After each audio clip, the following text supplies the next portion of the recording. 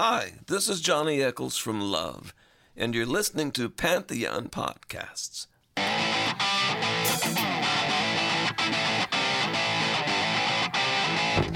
Pantheon Podcasts presents from Hollywood, California, The Devil's Music with Pleasant Gaiman.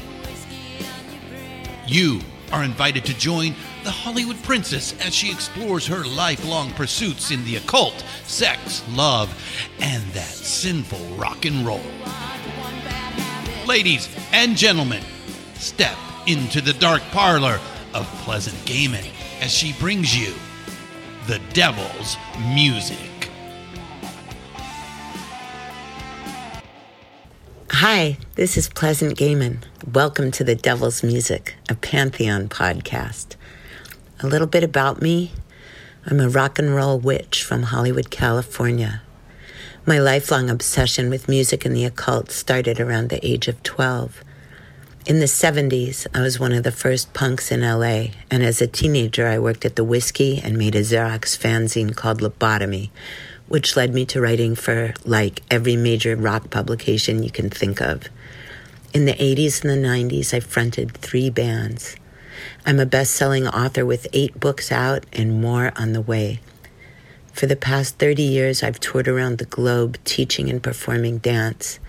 Maybe you've seen me in music videos, feature films, and documentaries. I'm also an actor with several film credits. Oh, and look for me in the new Go-Go's documentary. Find out more about me at pleasantgaiman.com. That's PleasantGeheman.com. I'm really excited to be part of the Pantheon Podcast network of rock and roll shows. Everyone here tells stories about the music we love so much, each one with a different twist. Find them at all the places you get your podcasts: Apple, Spotify, Stitcher, iHeartRadio, Pandora, anywhere you listen. And make sure to go on over to Pantheon and recommend us to your friends. Today's guest is my dear friend Steve Balderson. He's an internationally acclaimed, award-winning film director, a screenwriter, author, speaker, teacher, and a hypnotist.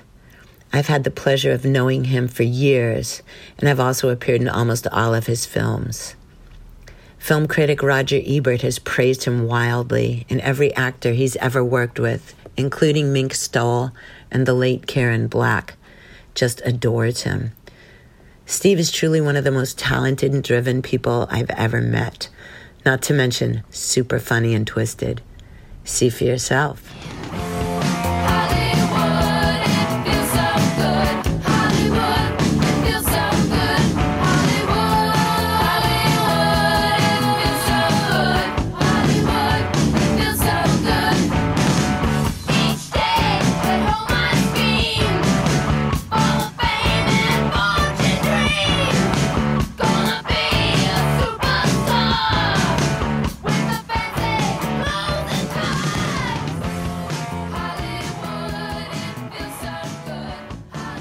Today I'm going to be interviewing my favorite film director ever, and also someone I've worked with for ages, Mr. Steve Balderson, who is a really ridiculously talented guerrilla indie filmmaker with, I don't even know how many films under his belt, but I've been in all of them except one. He's worked with incredible stars like Mink Stole, Karen Black, and me. Hi, Steve. How are you doing? I'm good. How are you? I'm good. So let's start off trying to talk about how many films you've done, how you started doing films, and how we met. Well, I think technically, if you count all the documentaries and the fictional features, I think it's 17 features. And this isn't counting the stuff that you did in Kansas when you were 8 years old, right? No, I'm just kidding. No, correct. It's not. No, the stuff that I did up until, no, I'm counting from Pep Squad, which we filmed it in 1998. And I would consider that my first film because it was the first film that was actually on 35 millimeter film. And it was like my first real professional project. So since then, there have been 17. And so Pep Squad was, I went to Cannes with Steve for Pep Squad because I had a song in the movie, and that was before we started working together with me acting in his films. But the Cannes Film Festival with you was one of the most insane experiences I've ever had. It was unbelievable. And I was 22 years old, and to go from small town, rural Kansas to Cannes with no zas, no sass about it, although there was lots of sass,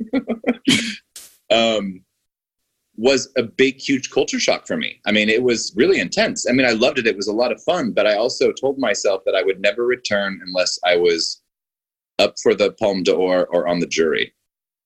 But one of the craziest things that happened in Cannes during Pep Squad was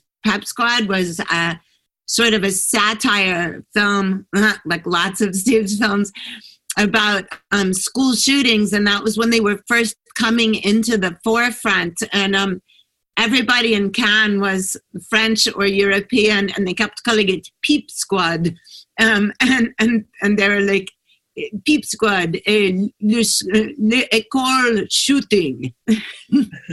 Totally. No, it was crazy. It was unreal. It was the most amazing time.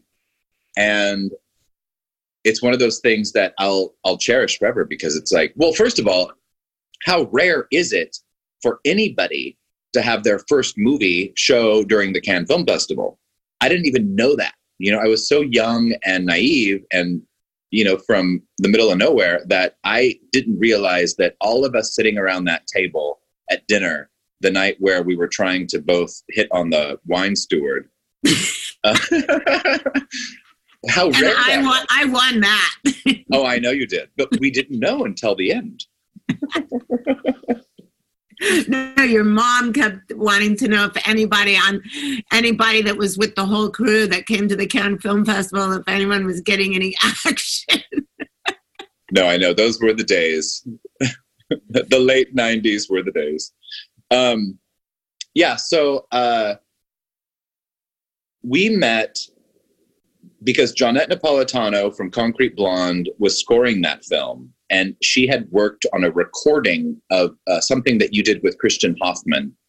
And it was this amazing song. And it was part spoken word, part like, I don't know, sort of jazzy, David Lynch-like. I don't know, it was just this really cool feeling. And I thought, oh, what's this song? Like I came over one day to the studio and she had it playing. It was called Super Mega Jaja. Yeah. And I was like, what is this? And I said, my Zsa Zsa Gabor fetish come to life. Which was unbelievable. And it sounded so perfect. So I asked her to just plop it down in this scene. And from the moment the scene started on the exact frame, through every frame during the entire sequence, which had already been edited, the song and the beats fit like it had been scored to this piece, this sequence. Yeah, that was crazy. Every little movement fit. And when I saw it, I was blown away. It was crazy. So crazy. It was totally crazy. And then I asked her to introduce us. And I think you were doing a reading at Skylight Books the following week. And I went down, and that's where we met. And when I saw you, I thought, we're both 1,000 years old spiritually or more. And we've connected so many times in so many lifetimes, and that's when it began. Yeah, that was pretty obvious.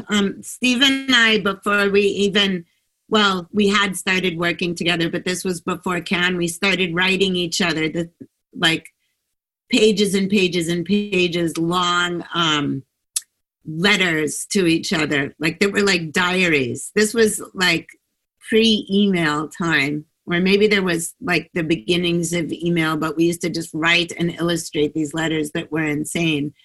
But for let's skip ahead though for our listeners' interest, and we'll just jump ahead. I want to talk about Firecracker, which was an absolutely crazy movie that Steve did, and it was based on a true life murder that had occurred in his hometown of Wamego, Kansas.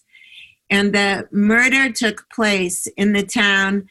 The kid that committed the murder, and he murdered his older brother, was involved in this crazy affair with a singer at a sideshow from a carnival that came through town. And this was like in the 50s, I think. Was it in the 50s when the murder occurred? Yeah, the early 50s. Okay, so this was in the early 50s, and it was legendary in Kansas. I think anybody would have to hunt for it in true crime, just in general, because it wasn't like a serial killing or something. But so everyone in Kansas grew up knowing about this wild murder that happened at a carnival, and Steve became so obsessed with it that he started writing the film Firecracker around it because the murder had occurred on the 4th of July.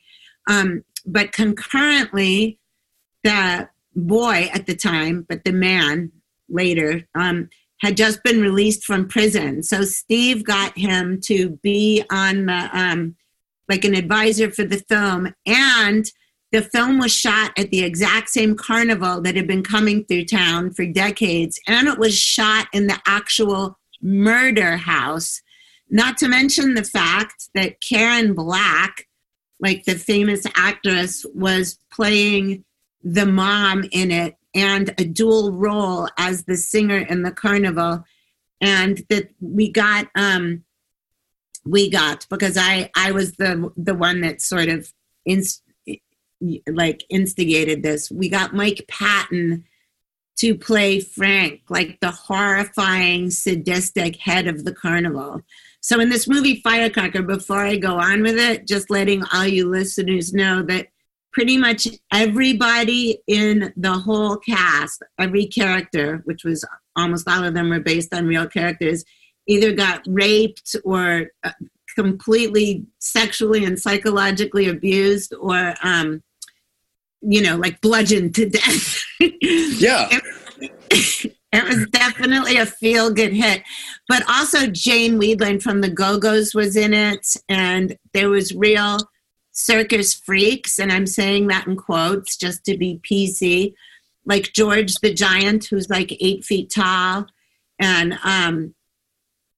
Katzen, and the Enigma, who was in the Jim Rose Circus Sideshow. And what was Kathy's last name? Well, she was the daughter of Lobster Boy, so she played Lobster Girl in the movie, Kathy Barry. Lobster Boy was also like a sort of a sadistic, crazy carnival freak in real life. Yeah, so totally. this was just like a recipe for the best kind of like disaster ever. But tell everyone how you started working with Karen Black to begin with, and then I'm going to tell my favorite anecdote from that shoot with her. Okay. So when I first wrote this character, and well, both of them, like I had seen Trilogy of Terror, of course, and Day of the Locust. And I thought, well, if there's anyone on earth who could play two totally opposite parts in the same movie, it's Karen Black. So I had this concept, and I wrote it, and I sent it to her. I don't remember how I did. It was like during this time period, I got Debbie Harry on the phone. I got Dennis Hopper on the phone. They're calling me back. I'm going to Karen Black's house, and I'm living in this little tiny town in Kansas. I don't know how I did it. as barely old enough to drink legally. Exactly. And so I sent her this, and she read it, and we talked, and she said no. And then I said, that's unacceptable. So I wrote her another letter, and I called her back, and maybe she had a note, and I rewrote something, or I sent it back, and I said, Karen, here's the new script. You've got to do this. And she said no. And I said, okay, that's unacceptable. And I was at this for at least 6 to 8 months, and I came out to LA to meet with, I think it was on the trip that I went to Dennis Hopper's house. And I decide, I'm going to call Karen again, and I'm just going to go to her house tomorrow. And so I stalker.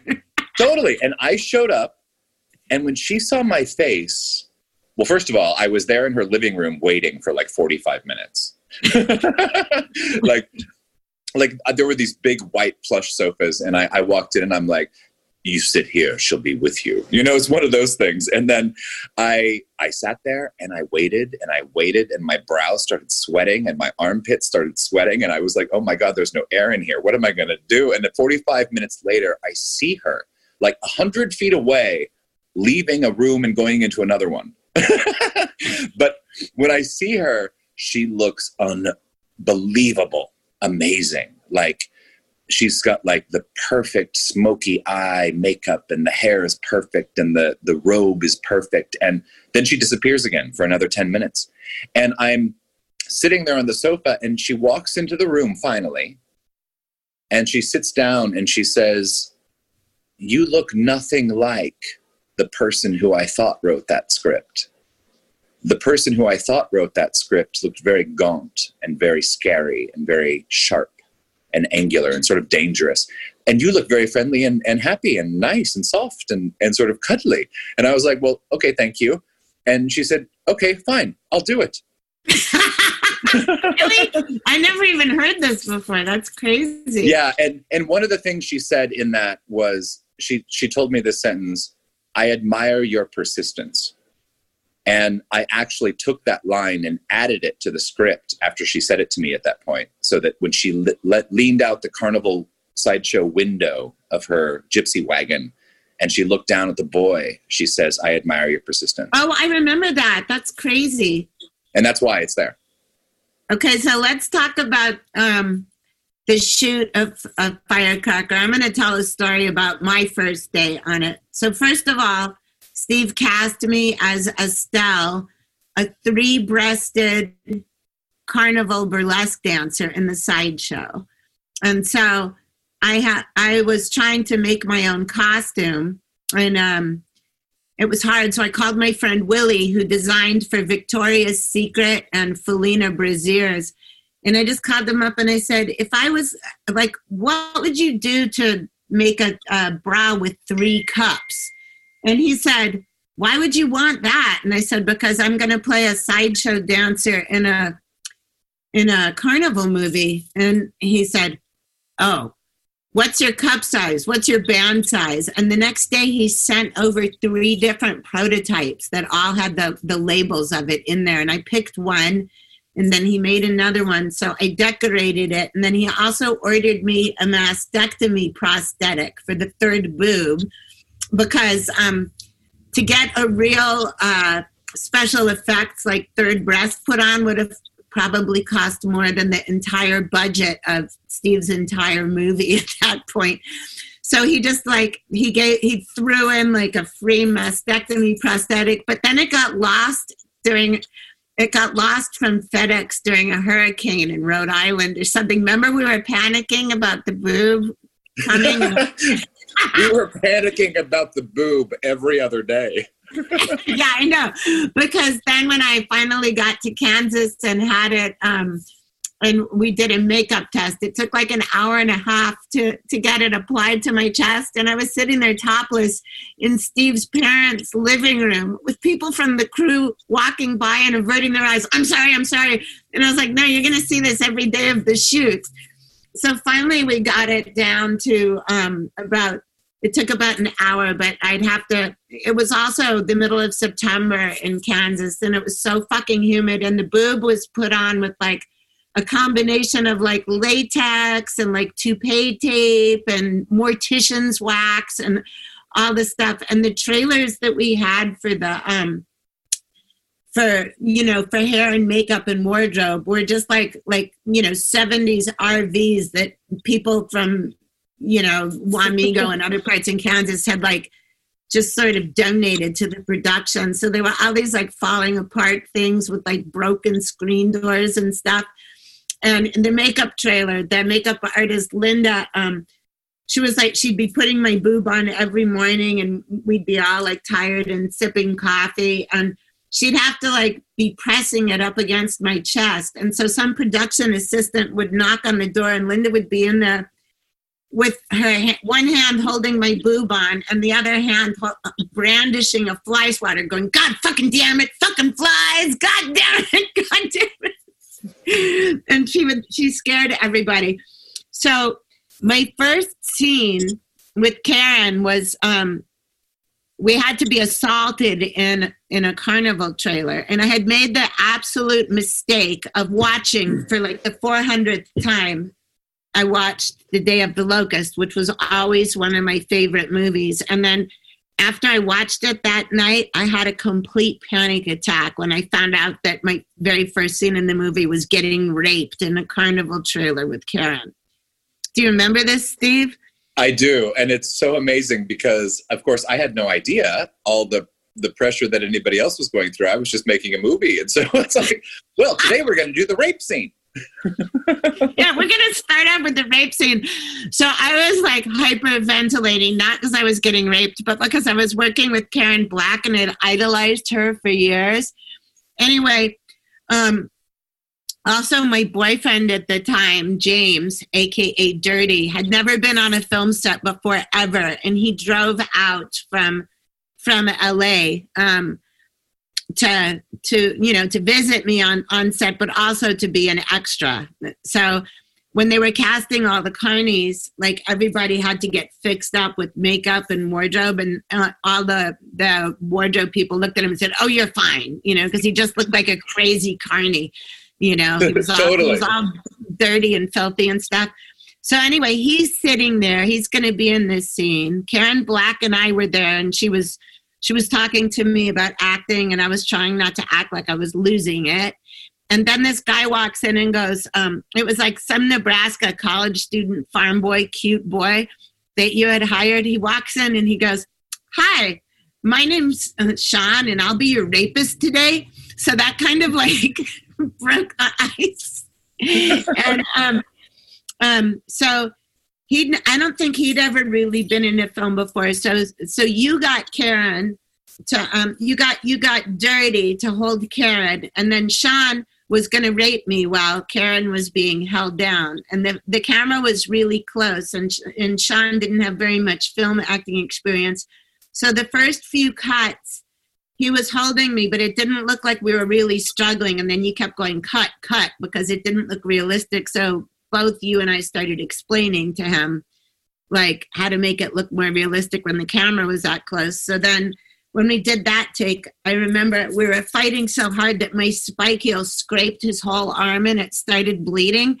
So you were like, okay, cut, cut, cut. And then I think you moved the camera so we couldn't see like the big giant scratch mark on his arm. And then we started again. And then because it was so hot and humid where we were filming it and we had just been struggling, I was sweating so hard the boob fell off, the third boob. So with a big farting noise, and you were like, cut, we lost the boob. So after we got fixed that up, and that took a while, then we started the rape scene again, and it was going really well meaning we were fighting like cats and dogs while he was trying to rape me, until Dirty threw Karen Black aside like a rag doll and jumped on top of Sean and started punching him. And then you're like, cut, what the fuck is going on? And he's like, I'm sorry, he's hurting my girlfriend. No, but it was that was how the filming started for me, at least that day. Yeah, well, and it was the perfect take. I mean, it was so realistic. Yeah, that was crazy. But what was your favorite? Talk about working with Karen and a memory you have of her, and also about Mike Patton, because that was crazy. He was and is, but at that time was such a gnarly rock star, and then that was his first movie. Well, the cool thing, I was just talking to Mike last week and reminiscing a little bit. And we were talking originally about him playing sort of the sidekick to Dennis Hopper. Mm-hmm. And so Dennis wanted to play that character, and he was adamant about it. Dennis Hopper. And so I entertained that for a little while. And at one point, when we couldn't get the funding to make it with Dennis, I thought, well, then Mike should play this part, because Mike's actually just as crazy and gritty and insane as Dennis is. And he should show us his version of Dennis Hopper, like from Blue Velvet, something like that. Yeah. And Mike was really hesitant. And I convinced him by saying that it's not like it's theater. It's not stage. Making a movie is just like making a record. So you go into the studio, and if the take isn't perfect, you do a second take, or you punch it in, or you do sort of an edit. And so I said, we could do it 1,000 times. It doesn't matter. What matters is you have the freedom to choose again. If it didn't work, choose again. And he was like, oh, that makes me feel a little bit more comfortable, because the idea of like going in on a set and like performing it perfectly the first time, like you're on stage, is terrifying to some people, especially if it's in a field that's similar but not in their ballpark, like in what they're used to. So that was cool. Like, and I'm glad I did that, because he also played the dual parts, and he played the brother who was the alcoholic and abuser, and also the abusive carnival owner. And what was so amazing about him is that he did those parts so drastically different that afterwards people didn't recognize him. Yeah, they didn't know that it was him. No, it was crazy. One guy was like, the carnival guy was crazy, but who played the brother? He was amazing. And I'm like, the same guy. I don't know. It was amazing. And working with Karen was always awesome, because she would always bring something to the table that was this sort of magical, I don't know how to... spiritual is almost the right way to say it. I'm not religious, but there was something religious about watching her work. It came, and it was just full of energy, not of this planet. Like she was channeling. I thought it was channeling. Totally. And she, a number of years later, I can't remember exactly what year it was, but she was dying of pancreatic cancer, and we had one of our final phone calls. And she told me, do you want to know what it's like to know you're truly alive? And I said, absolutely. And she said, it's in the unknown. If you go down this road 1,000 times and you know what's coming up ahead of you, and you can see this tree in this village, and the traffic's going to get worse, you just sort of check out. But if you go down this road that you've never been down, you don't know what's up ahead. You don't know what's around the bend. So you are very alert and very present. You're totally alive, and there is no better place to be. And when I heard that, I was like, wow, yeah, you're right. I don't know exactly what that means. I need to experience that. I need to find the truth and the experience in that. So then I incorporated that into my filmmaking work from that day forward. And for that, I will always be indebted and grateful to her, because that was like a sort of a gift, and working with her was a gift, and she was unbelievably talented and will be immortal in celluloid history for eternity. So there you have it. Yeah, and you also worked with her in Stuck, as well as Mink Stole. The warden said, come out with your hands up in the air. You don't stop this ride, you all gonna get the chair. Two-Gun Matilda said it's too late to quit. Pass the dynamite, Molly, 'cause man, this music lit, and there's a ride going on.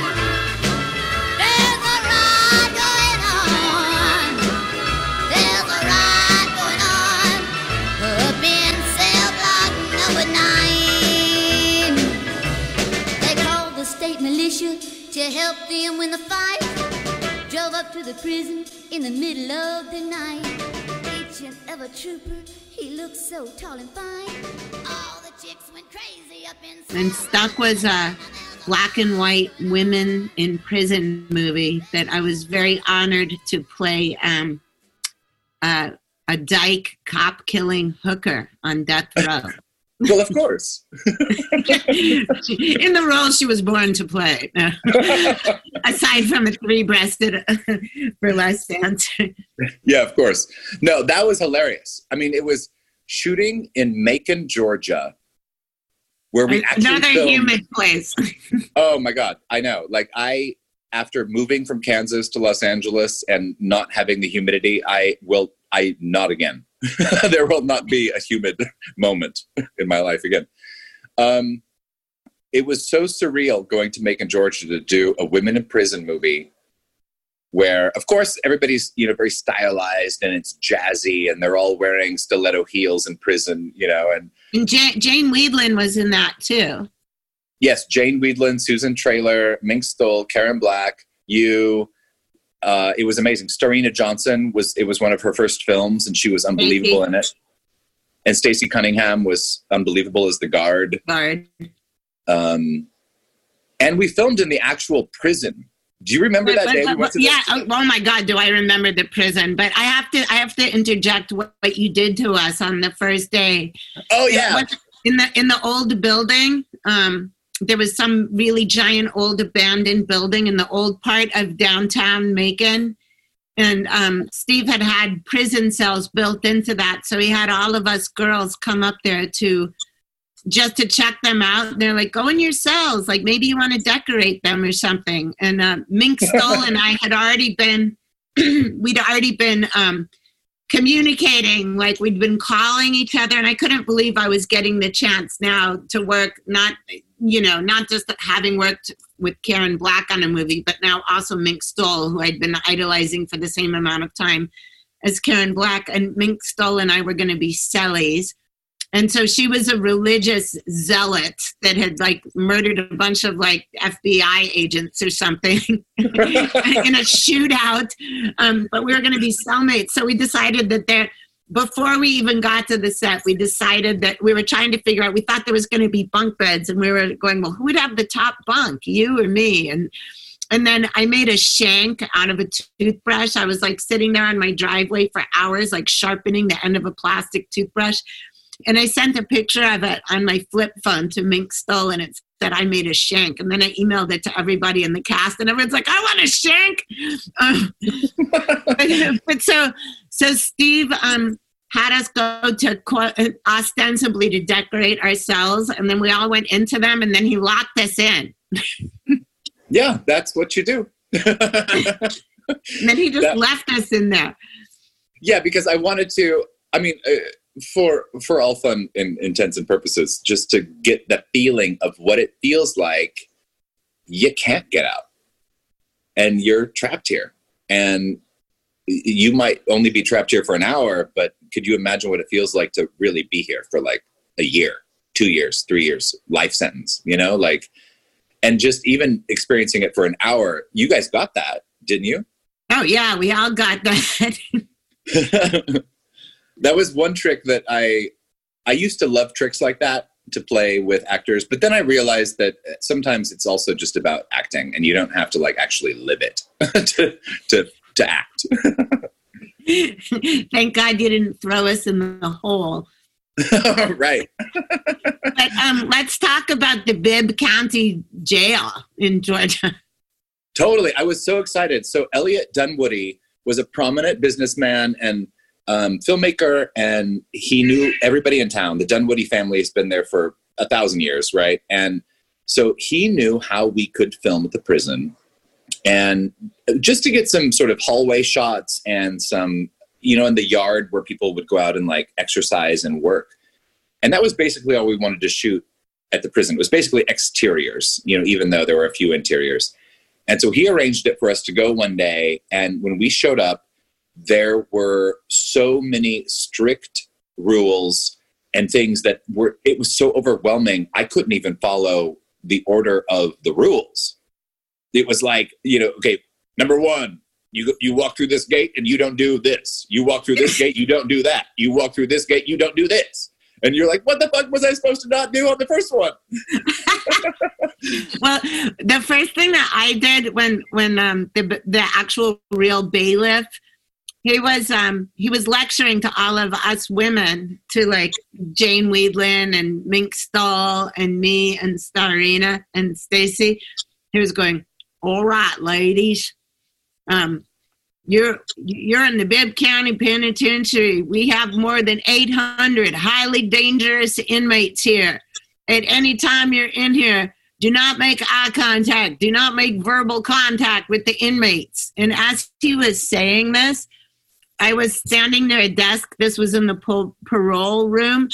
And they had this like a whole bunch of really cheesy little pads with like from the 70s with the graphic of like a quill pen and an inkwell. And it said, from the desk of the Bibb County Jail, making sure to.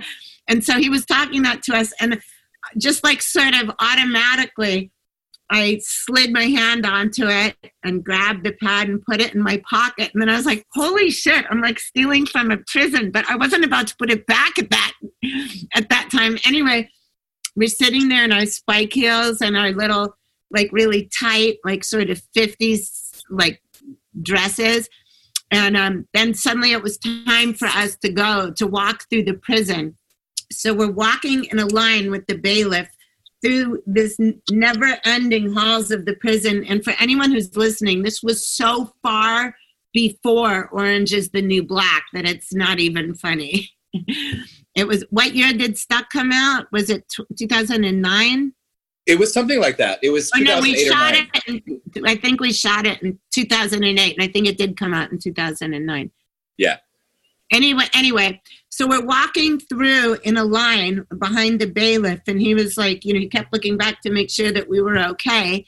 And then from the far end of the hall, we saw these guys all chained together wearing striped suits, black and white striped suits, and little hats, like little almost beret hats. And it looked like a scene from Oh Brother, Where Art Thou? And then Susan Traylor said, hey, is somebody else filming another movie in here? And Jane said, oh yeah, someone's filming a movie. And they got closer and closer. And I said, hi. And then they all started catcalling and screaming. And the bailiff turned around and said, do not make do not make verbal contact with the inmates. and then we were all like, oh my God, those are real inmates and they're wearing that. Totally. It was so surreal. It was unreal. It was amazing. And then we filmed there all afternoon and left, and we made it out alive, and you did not get arrested for stealing from the prison. Talk about working with Mink Stoll, because she was so fun to work with, and you've worked with her a few times, right? Well, okay. What's amazing about Mink is, so I'm in post-production right now on my new feature, which is the closest that I've been able to be an artist 100% since Firecracker. I didn't have anybody to answer to. I had no producers, no crazy actors, no financiers, go down the list.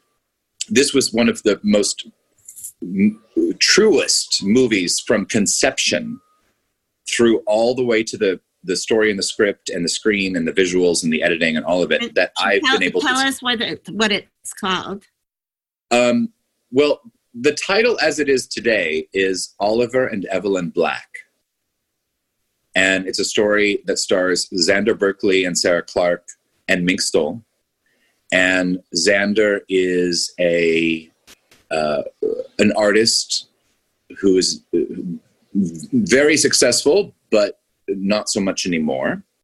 And Oliver Black has been given a commission to make a painting or a sculpture.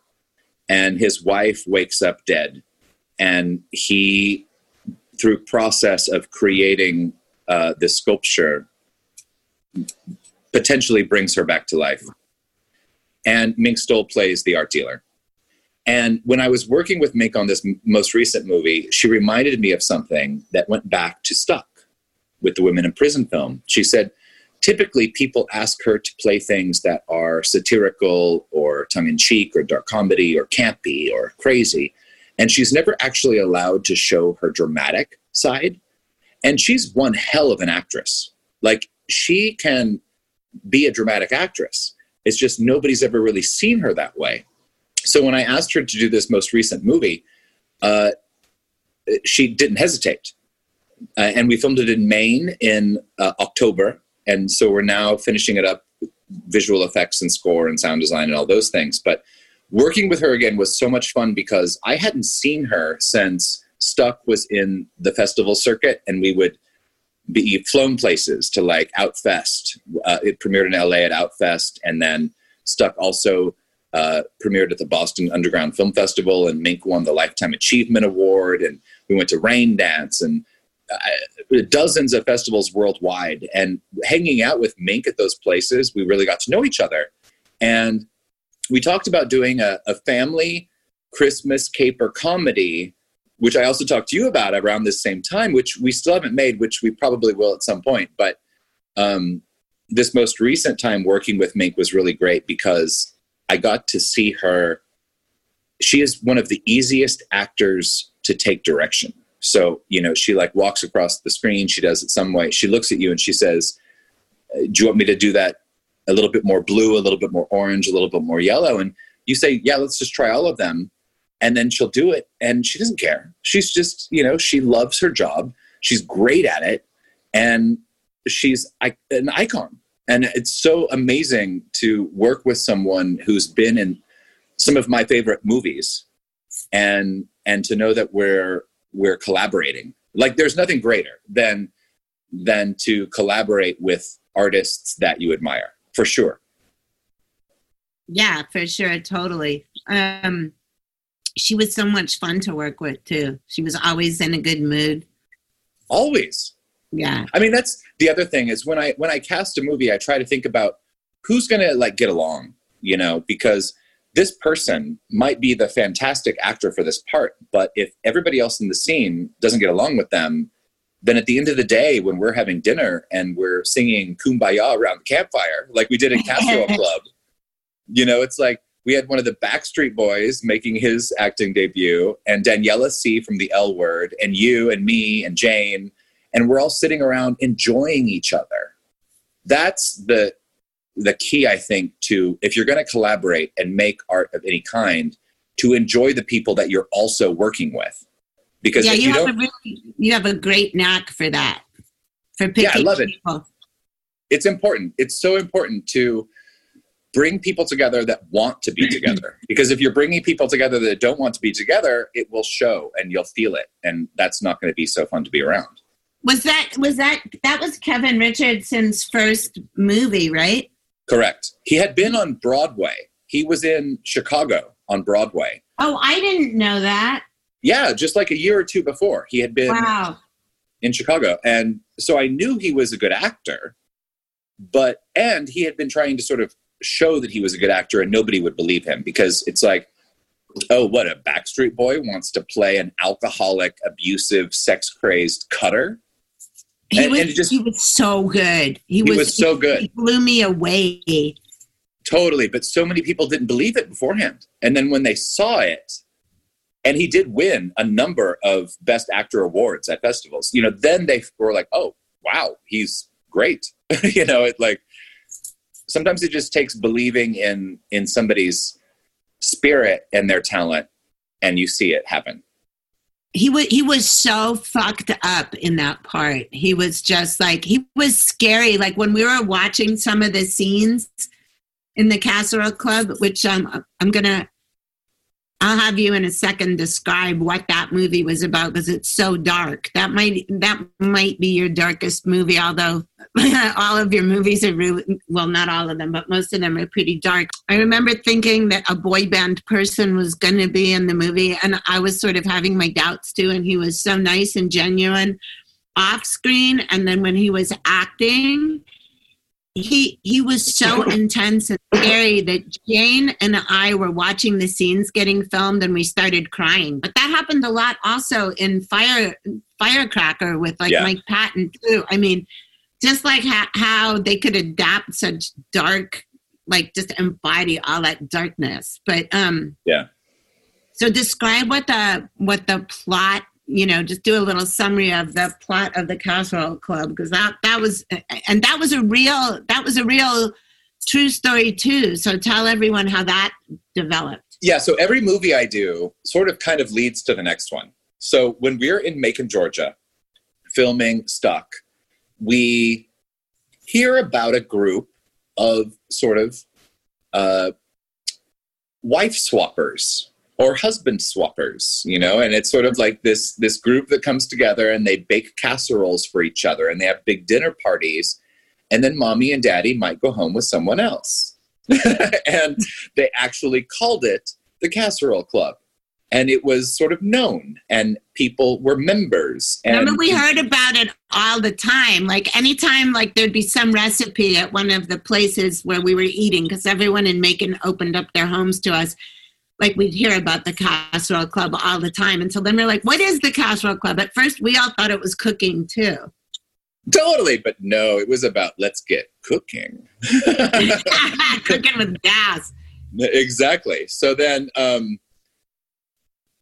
sent the screenwriter, Frankie Cranes, down there to investigate the Casserole Club. And I don't know to the extent at which he infiltrated the actual Casserole Club or whether he just observed it and used his creative spirit to create the characters. But we created the script together, he and I. And when we were filming this movie, it all stemmed around the idea of, it was set in 1969 and it was historically accurate. And each costume and production design element and character were period specific. And it was about these 5 married couples and the destruction of most of their relationships. One of the relationships got stronger throughout the film, and that was the relationship that you played opposite Hunter Bodine. Yeah, and we were the ones that were the actual swingers that kind of started it, but we had a strong relationship, but everyone else's went to shit. Exactly. Everybody else's fell apart, and it was really, really dark. And there was an accidental suicide. There was some really terrible emotional abuse, done between the characters in that film, and some really terrible turmoil and depression in some of the others. And it starts off really campy and fun, and there's lots of colors and food and crazy, sexy things, and it just gets darker and darker. It's like a train wreck. It's like the next car hits you, and it feels worse than the last car hit you. And it's just terrible. And you leave that movie, and you're just like, God damn. But it was, because it was historically accurate and of artistic importance, was invited to be part of the United States Library of Congress's permanent collection. So it's always going to be there for eternity.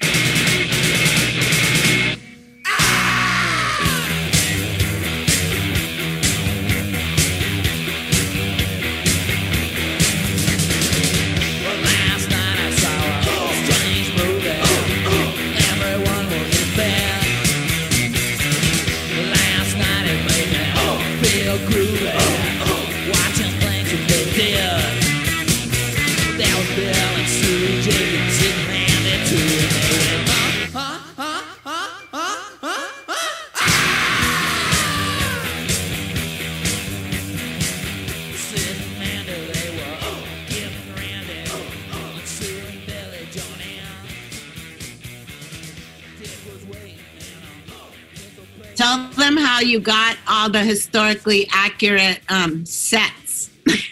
Well, one trick is you film in Palm Springs and you rent a mid-century modern home that's already decked out exactly in 1950s, early 60s style.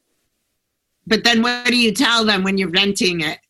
Oh, well, I told them that we were going to be a writer's camp, or like we were going to be getting together to do some like workshopping of a story, and we might be filming it, we might not. Is that okay? And they're like, oh, sure, that's fine. And then, so we had to sort of pretend, I put these posters on the doors outside that said, we're writing in here, please be quiet. Or we're doing a writer's workshop. But there was always like, anytime the door knocked, everyone, like you'd be like shushing everyone and we'd all be like frozen in place in case it was someone that you didn't want anyone to see, like the movie cameras or all the actors. Well, and that was the first time I started getting, okay, I smoke tobacco and I drink alcohol, but I don't do any other drugs. And so I started getting addicted to stealing scenes for a movie. So we would drive around town, and I remember a couple of different times, Daniela C. and Mark Booker were in one car, and Starina Johnson and Garrett Swan were in the other car. And we would drive around until we found a house that looked cool from the outside, and we would park, and we would get out with the camera and the mics and everything and say, okay, go up to the door and just turn around and pretend you're closing it like this is your house, and just walk naturally and perform the rest of the scene like you're walking out of your house. And if anybody's inside or comes to the door, just run to the car and we'll get out of here. You did that with me too in the opening scene of the movie. I had to come down off some random porch, and I didn't know that it was a stolen scene until now. We didn't have any permission to be at any of those places. And then one time, oh my God, so Michael Mays and Susan Traylor, who are having an affair sort of in the last part of it, are doing a sex scene in this garden, which we think is totally isolated and safe. We turn the corner and the fucking Palm Springs Police Department is right there. It was crazy. So yeah, no, that was insane. Doing that movie was insane. And quite an experience. And I think that also, even though it wasn't humid, I think it was 120 in the shade. Yeah, it was 120. Even at night, it was 120. Great. The other thing that I remember, I remember a lot of that, but when we were doing the swinging sex scene in the pool, and you had a whole entire cast meeting of everyone that was going to be in it, because it was everybody that was going to be in the whole movie that was going to be doing this swinging pool party. So we had to sit down and talk about who was comfortable with what level of nudity. And so, like somebody said, well, like somebody was like, oh, I'll show my butt. Like some guys like, I'll show my butt, but not the front side. Or I'll show my boobs, but not my butt. Or there was a whole variety of answers. Yeah. And then, So anyway, there was a scene where I had to, there was still frolicking going on in the pool, but I had to be outside the pool, and I was going to open up Michael Mays's, fly, because I was supposed to give him a blowjob. My character, Florine, was going to give him, Max, a blowjob. So I got down on my knees, and I unzipped this fly, and I reached in, and I screamed so loud and dropped back, and you're like, cut, what? And then I started laughing hysterically because when some people said they were going to wear socks on their dicks, I think I just thought of like a white athletic sock, but he had some kind of a weird fuzzy, thick, black army sock, and I wasn't expecting to see that on his dick. Do you know what I mean? It scared the shit out of me. Amazing. So many things happen behind the scenes on any movie that you can't even make a list. They're unreal. Especially on your movies, because they're all completely psychotic. Totally.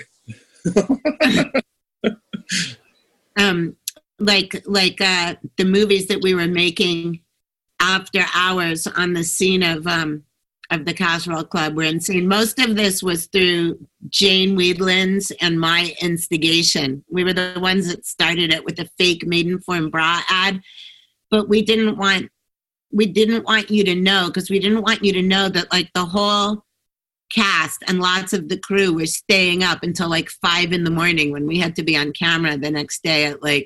Right. We didn't want you to get nervous about it, but we made parodies of Brokeback Mountain and Jaws using the swimming pools in the houses that were rented for the writers' retreat.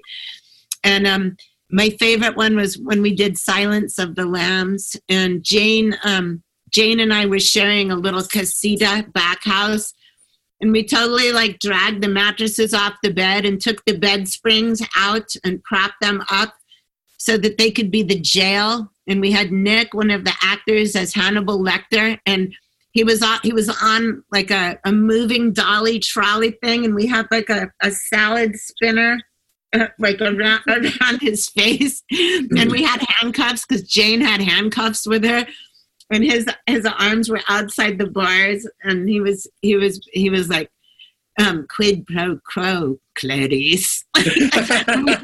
and Susan Traylor and Michael Mays and a couple of the other actors hadn't even seen The Silence of the Lambs, but Jane and I could quote it verbatim, like almost every scene. And when they saw the scenes that we were reenacting, they got like seriously disturbed. That was amazing. Well, and I didn't know about it at all until way after the fact. And then when I saw it, I'm like, how the hell did you guys make all these short films every night? Like, you've made like 12 short films. We've only been here for 2.5 weeks. Like, where did you find the time to do this? And then they were amazing. They all got edited too. Totally. It was crazy. Like, I can't imagine that you guys slept at all. We didn't. It was too hot to sleep. So let's talk about music and how you work, because a lot of your storyboards that you've drawn, you would have musical soundtracks and stuff, and so what are some of tell us about like your favorite types of music, or what kind of music you use for working, or how you score films. Attention, super mega Jaja is here, and she doesn't stop at cops. She slaps away every bit of injustice, fascism, prejudice, and abuse with a flick of her opera-gloved hand. She knows where power is, in beauty, in knowledge, and the lethal combination of both. She knows seduction from deceit, what women like, and what makes men weak. She puts together a pretty package, negligees instead of negligence, rhinestones and marabou, a brocade clutch perfect for evening, a black velvet come fuck me pump. Come on, baby. Come on, baby. She's a fist of steel crowned with an ostentatious dinner ring. Super mega Jaja sprang forth full-blown from the forehead of Charles Nelson Riley during an otherwise average episode of Hollywood Squares. That's really cool. Question. When I was at Cal Arts for film school, there was a class called jazz editing, and it taught us how to look at an editing of a scene with a rhythm.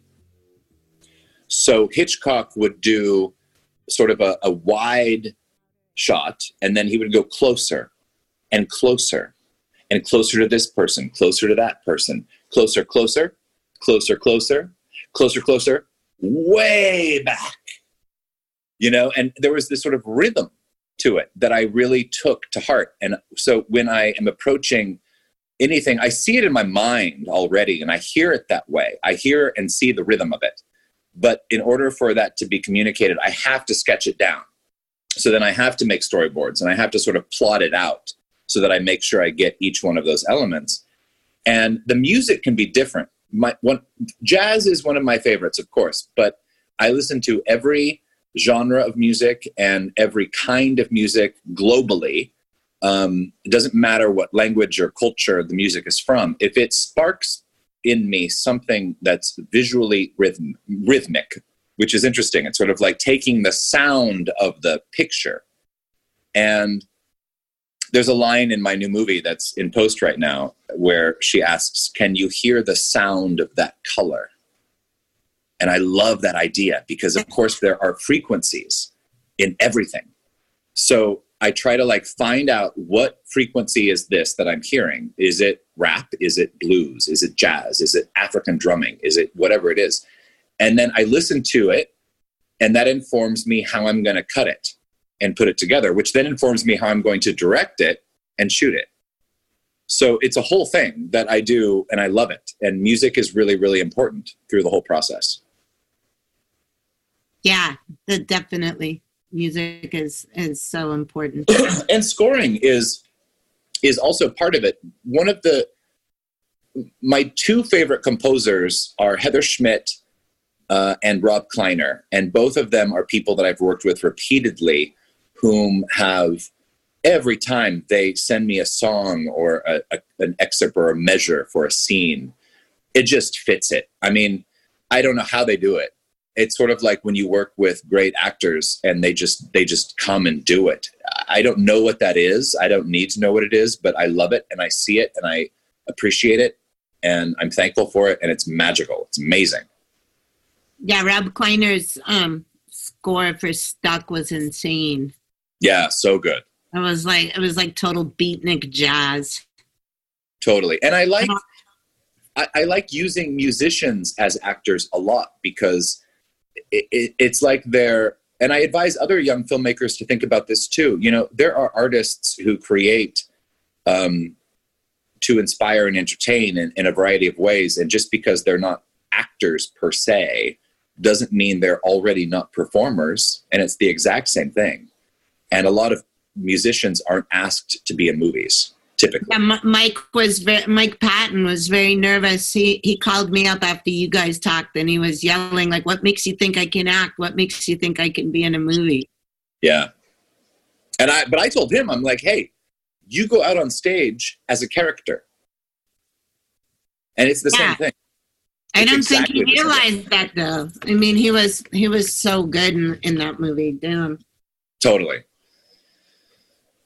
Yeah, it's amazing. And I like making music sometimes. I haven't for years, but in the 99, 2000, I did 2 albums, which was crazy. And it was sort of like a fun experiment in sounds and storytelling using auditory inspiration as opposed to visual. Yeah. Those were great. Thank you. So who would be your dream musicians to work with in the future? Do they have to be alive? No, I was just going to say maybe they don't have to be alive, because I would say David Bowie if I was making a film. Oh my God. Okay, if David Bowie and Sam Cooke could collaborate on a score, or no, Thelonious Monk and David Bowie. Yeah. Like just some crazy ass combinations could be awesome. So good. Jimi Hendrix and Mike Patton, or I mean, I don't know. There's so many great. You know, then I look at the people who aren't they're great. They're icons, you know, like Madonna or like Lady Gaga or like Prince, who are more modern. But I'm like, God, what would they have done if they did a rock opera? Oh, yeah. You know, but like in the style of like The Wall. Yeah. You know, like those things would be really cool. I would love to do a musical someday for sure. I don't even know like what it would be, but I would love to direct a musical. And it would have to be kind of like that. It would have to be like a crazy, weird, sci-fi, gothic something. Who knows? That would be fabulous. What kind of plans do you have for films after this next one comes out? Are you working on stuff? I do. I have a female-driven Western that's a classic Western where the gender roles are reversed. So all the positions of power are women and all the laborers and prostitutes are men. If you don't have me in this, I'm going to kill you. Of course. We'll discuss it. I'll send you the script. I also wrote a pilot and a series with Amanda Dibert and Pablo Diablo, based on Elizabeth Bathory. Yeah. World-renowned female serial killer. So there's a lot of things like on the back burners. I mean, I've got probably 12 projects on the back burners, and I don't know which one's going to be next, but they're all sort of sitting there simmering. Tell us about your spiritual practices. Well, I was in a terribly emotionally abusive relationship for 12 years. And when I got out of that, I felt really betrayed and hit and numb. And I wanted to find the piece of learning how to heal from that. And so I looked into neuroscience, and I had a friend who was a shaman healer woman. And through the combination of working with the healer and learning neurolinguistic programming and studying the effects of the mind and the body and the way all of it is put together, and then also the universe as a whole, when I say it enlightened me, I don't mean it as trite as that sounds. It actually, like, it lit something up in me. It turned the light on. it turned the switch on. So then I continued to meditate. When I get signals and messages coming from the universe and the cosmos and the energy around me and the frequencies and all of these things, I listen to them. I make note of them. I'm thankful for them and I appreciate them. And I sort of do what they say. Like, somebody earlier today was asking me, oh, this movie you've just made is a masterpiece. And I said, well, I don't know if I can say that, but I can tell you that I was true to the creative energy. So the creative energy comes from wherever it comes, and it comes through into me, and I put it out there on the paper and in the shot and in the editing and in the images, and I put it together. And if I am true to it 100% without questioning it, that's what is truthful and it works for me. And if that's what makes something great, well, that's for someone else to decide. Because no matter what I do, 10% of anybody or half or whatever will hate it. So it doesn't matter. As long as I'm true to the source. So I like being tapped into the world around me and the unknown, like Karen said, and just really appreciating things that I can't explain, but I experience. I have this picture taped on my refrigerator that says, if this, and you fill in the blank, could be anything, is a truth of the universe, it is possible for me to experience it. You might have a belief, you might believe in whatever you believe, but you may never experience it. So those things don't appeal to me. But what appeals to me is the idea of, if I can experience that, then that must be a truth of the universe. So that's sort of the practice that I go through in the world. And if I'm sensing a crazy, weird, energetic healing session where the vibrations are strong and I can feel the pulsation against my ear, I've experienced that. I don't need to understand it. I don't need to make sense of it. But I have to appreciate it and just recognize that I've experienced that. That's a truth of the universe, and that's just how it is. And you're a hypnotist too, right? I love doing guided meditations, which is what I call it.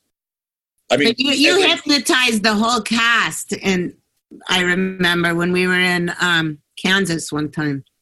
No, I know, but I call it just doing a guided meditation, because every sort of meditation is hypnosis, and all hypnosis is self-hypnosis. It's not something that somebody's doing to you. It's something that they're guiding you and you are exploring yourself.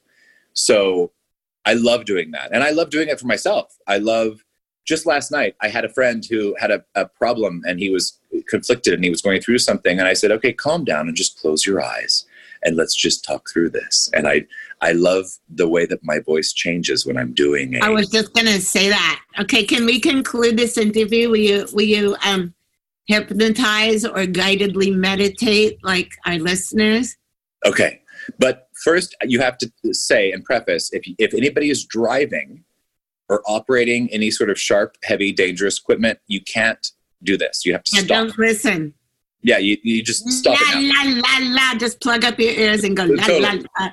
But if you're in a place where you can be comfortable, then what I allow you to do and what I would invite you to allow yourself to do is to just take a moment and relax. And just feel your body there, however it is. Maybe you've had a long day. Could have been fighting all those things on the computer and those other things and all the things that come at you when you don't want them or you're not ready for them. Whatever it is, maybe it's something that hurts. Maybe you have a shoulder or a pain somewhere in your body. Maybe there's something happening. You can just allow yourself to relax and take notice of what that place is. And when you do, and when you notice that place, you can reach out to it with a very gentle embrace.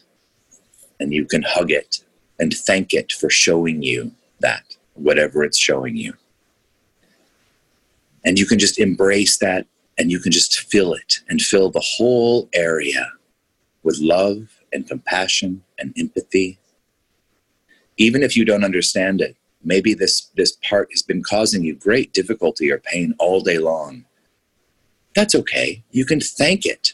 Say, thank you for being there. Thank you for showing me this. Embrace it. And soon enough, when you allow yourself to have that time, embracing that part of you, it will relax and dissolve and float and disappear however it wants into all of awareness. And then once that happens, you can just invite yourself to return to the room just as you were and feel a little bit lighter. And you can go around the rest of the day or night feeling a little bit lighter, a little bit more calm or content, or at least in love with all the parts of you that you know you have and you'll always have. Yay. So, yeah. I got all woozy from that. Well, it was really great to have you, Steve. Thank you very much. I am honored to talk to you in this format. Okay, you guys, you can go back to driving or boozing it up or whatever you were doing. Totally. This has been the Devil's Music Podcast, and that was director Steve Balderson. Before we go, let me tell you, for the time being, I've made a list of movie links and passwords so that anybody who is stuck at home and wants something new to watch can track down on my Facebook or Instagram or Twitter my film library I've made available for free, complimentary to everyone on Earth. Give us your social links. Okay, so Dikenga.com is my website, Dikenga.com, Dikenga.com. And on Instagram, it's at Dikenga, Dikenga. And Twitter is at @SBalderson. And then on Facebook, I'm just Steve Balderson. Okay. Thank you, Steve Balderson. Thank you. Mwah. Mwah.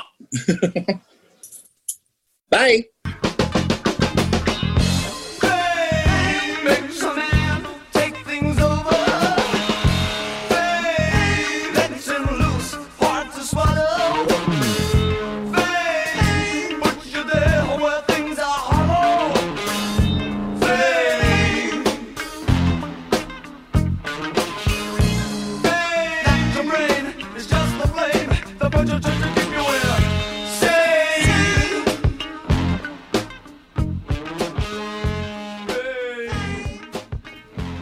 So, how'd you like Steve?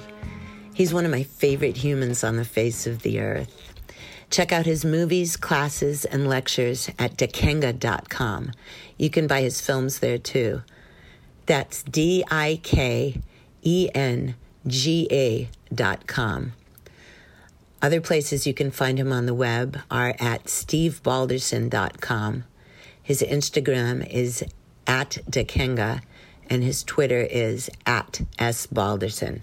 Check him out! The Devil's Music is written and hosted by Pleasant Gaiman. Produced by Aaron Alden. All sound design by Jerry Danielson of Busy Signal Studios. And of course, is part of the Pantheon Podcast Network. Find all of our shows at pantheonpodcasts.com. Our social presence is at Pantheon Podcasts on Facebook and Instagram. Tweet us at Pantheon Pods. All songs can be found wherever you get great music.